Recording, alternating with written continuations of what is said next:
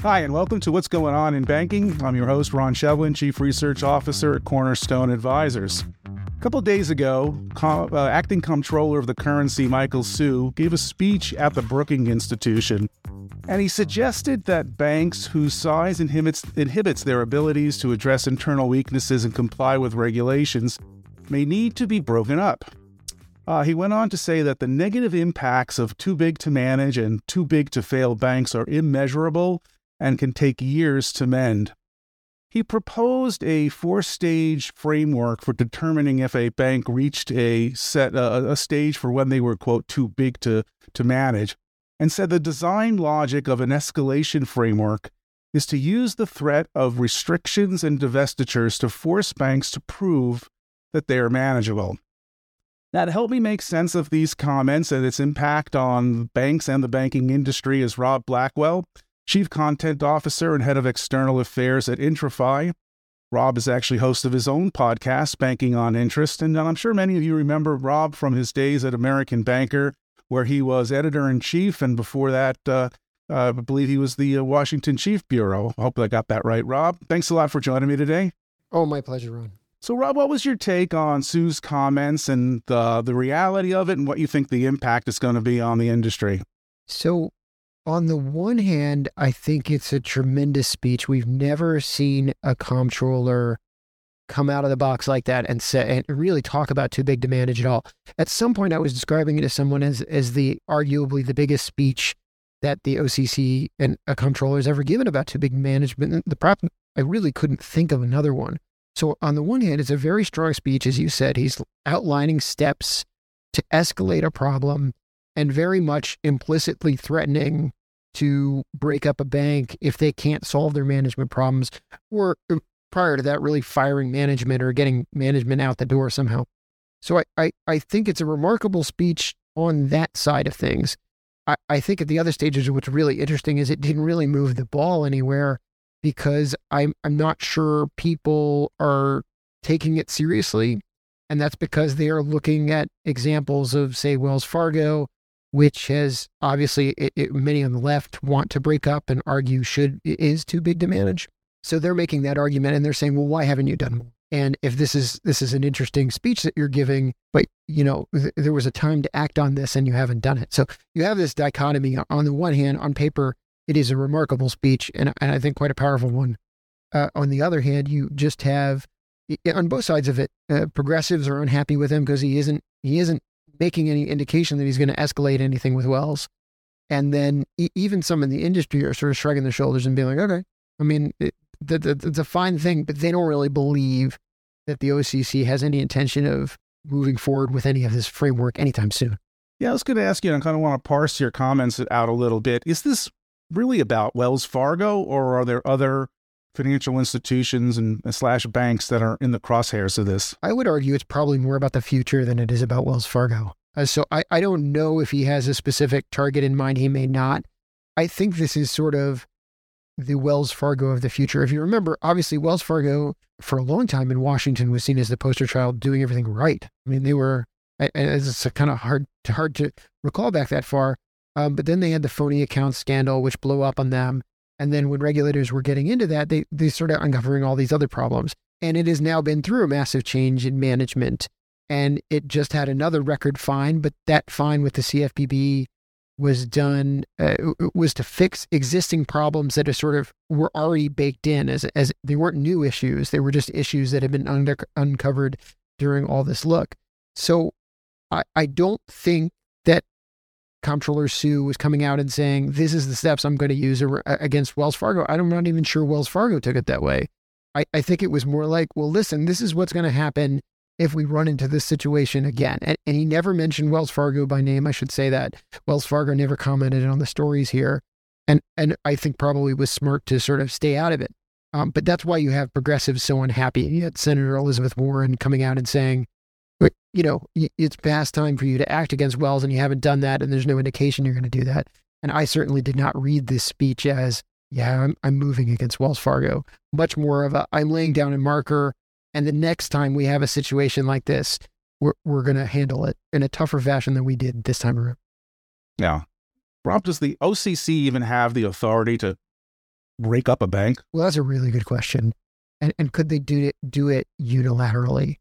One of the interesting things is he had a step before breaking up, forcing divestitures, and that step was putting growth limits on a bank. And everyone's like, well, look, there are growth limits on Wells Fargo right now. And that's true, but they are not growth limits put in place by the OCC. They're put in place by the Fed. The Fed was the one who imposed that restriction. The OCC did not. So the question is, yes, I think they do have power to do things like growth limits. Divestitures is a whole untested area.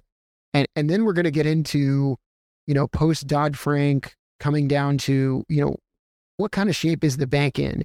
If the bank poses a systemic threat, that is, its failure could cause a domino effect that takes out a bunch of other banks, then absolutely, I think there's a pretty good sense that regulators have the power to force divestitures to prevent that. Particularly through the living will process that gives the FDIC and the Fed a lot of leeway. I don't know that it gives the OCC a lot of leeway. So what's interesting there is the OCC probably could do something, but it would have to be working with other regulators. And that's in a case where there's a systemic threat. If it's a case like now where there's a one-off event or a series of one-off events that indicates a bank is just keeps stepping into it because of a series of, internal control issues and the like, let's put it this way. I think that would be challenged in court. Could the OCC do it?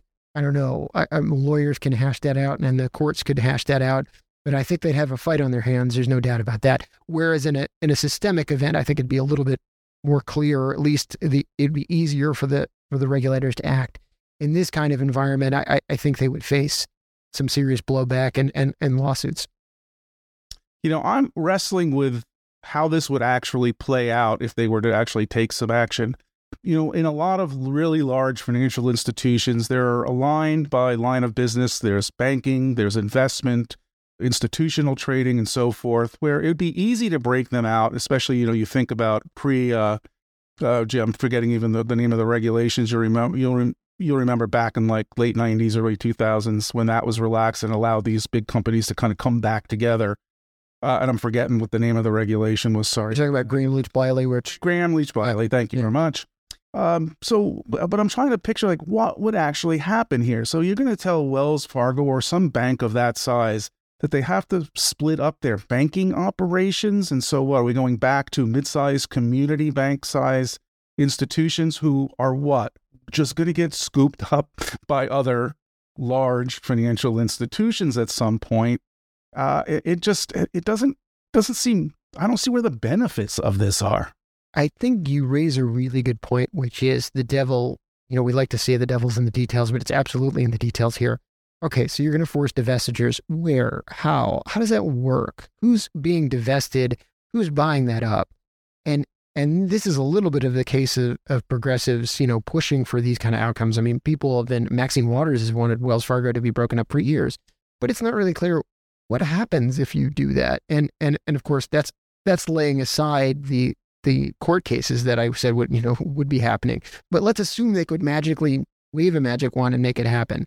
Exactly what gets cut off, where that goes, who's buying it. As you say, it just raises a whole host of other issues. And again, could we manage those issues? Could that be done? Yes. Is it more likely that regulators will use other powers to try and force change? Also, yes. This seems like a last resort kind of situation. And I think it's good in a way that he's coming out and acknowledging too big to manage exists. I think a lot of us have seen these large organizations and it raises questions about that, right? So he's at least acknowledging that there's a potential issue. But I don't think they're going to be jumping to divestiture for exactly the reasons you're raising, and probably will much prefer to use other ways to discipline the bank. Yeah, I want to go back to one of Sue's comments, Rob, because it kind of challenged some of my thinking, not even at that industry level, but almost at a philosophical level. He said the design logic of an escalation framework is to use the threat of restrictions and divestitures to force banks to, quote, prove that they are manageable. And I looked at that and said, well, maybe the problem isn't the size of the bank, it's the ineffectiveness of the people managing it. So maybe you have to prove that you're good enough to manage any company of a certain size. I think of that and said, well, gee, you put me in Wells Fargo, I might not be, I may not have the regulatory issues or compliance failures, but no, sure as hell, I can't manage my way out of a paper bag, so I'm not going to be able to manage a $3 trillion organization. So is the problem the size of the institution or the ineffectiveness of the people managing it? And, I'm not sure that that's a theoretical question or not, or if it's a real question, but you see where I'm going with it? Absolutely. I think it's a really good question. It's a really good question. I think you're exactly right. I don't know, people are listening to it. They can't see me vigorously nodding my head when you were talking, because that's exactly right. This speech seemed very directed at, look, if you can't fix the problems, we will find managers who can.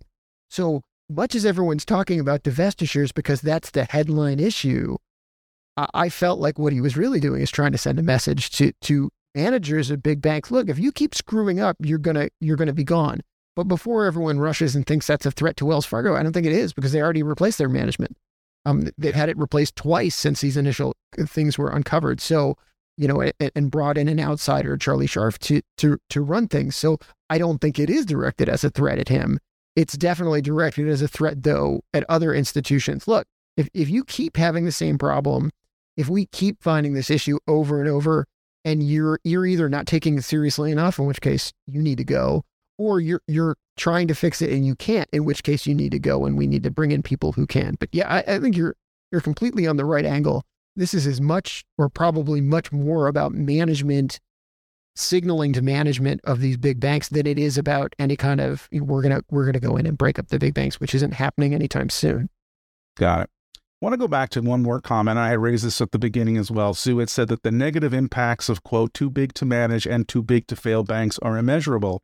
And what I thought interesting about that was he seemed to be lumping in too big to manage with too big to fail, and wondering, is that one and the same thing, or are they different? And from a legal and regulatory perspective, does this have any implications? Well, that's a really good question too. I guess my question, I would throw it back to you, right, would be, can we conceive of a bank that is too big to manage but is not a bank that would be considered too big to fail?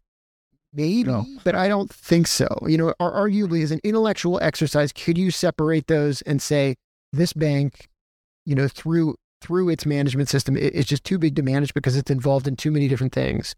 I think it's unlikely. There's probably a very narrow slice of institutions in there that could theoretically fit, but it's unlikely. So, in a sense, they go hand in hand.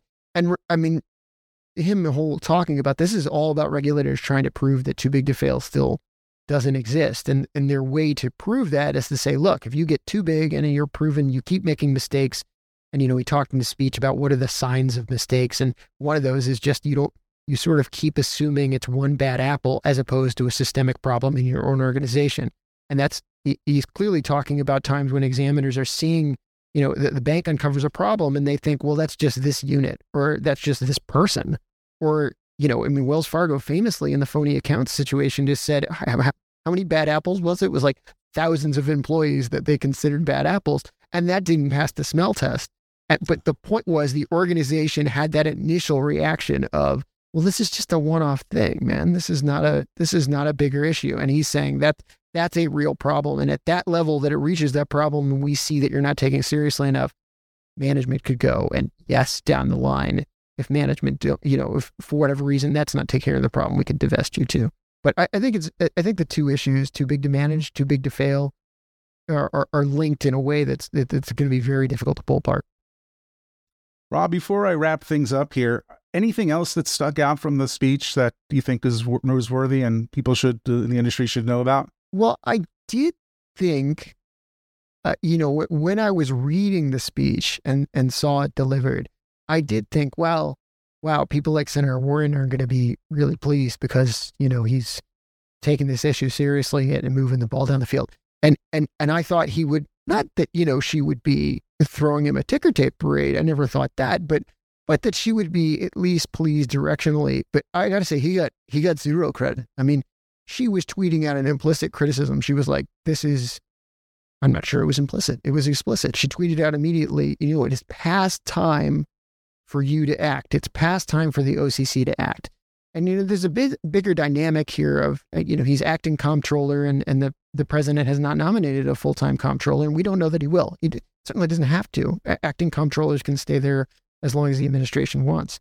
But if there was some idea that doing this, progressives have viewed acting comptroller Su a little skeptically, I think because he comes from the Fed and that, there was no sense that had softened. And as much as I saw a lot of these consumer groups, these reform advocates, in a way saying good things about the speech, they were always following it up with, yeah, but you didn't do it. You didn't do it in the case of Wells.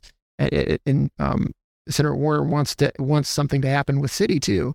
And that's what stuck out to me. Just this way of that, here he's giving a speech. He's in theory moving the OCC more the way that progressives have wanted bank regulation to be seen. And that's definitely, they're not even seeing that as moving the ball down the court. They just view it as more of the same. And so it's just a really interesting dynamic to play out when you see a speech like that. That's as big as it is, and it's a well-written speech. I encourage people to read it, whether you believe it or don't believe it. It's really well thought out, but it still doesn't change as much as people think. You're just going to get these headlines, and then the headlines recede, and what's changed, and people aren't sure that much has.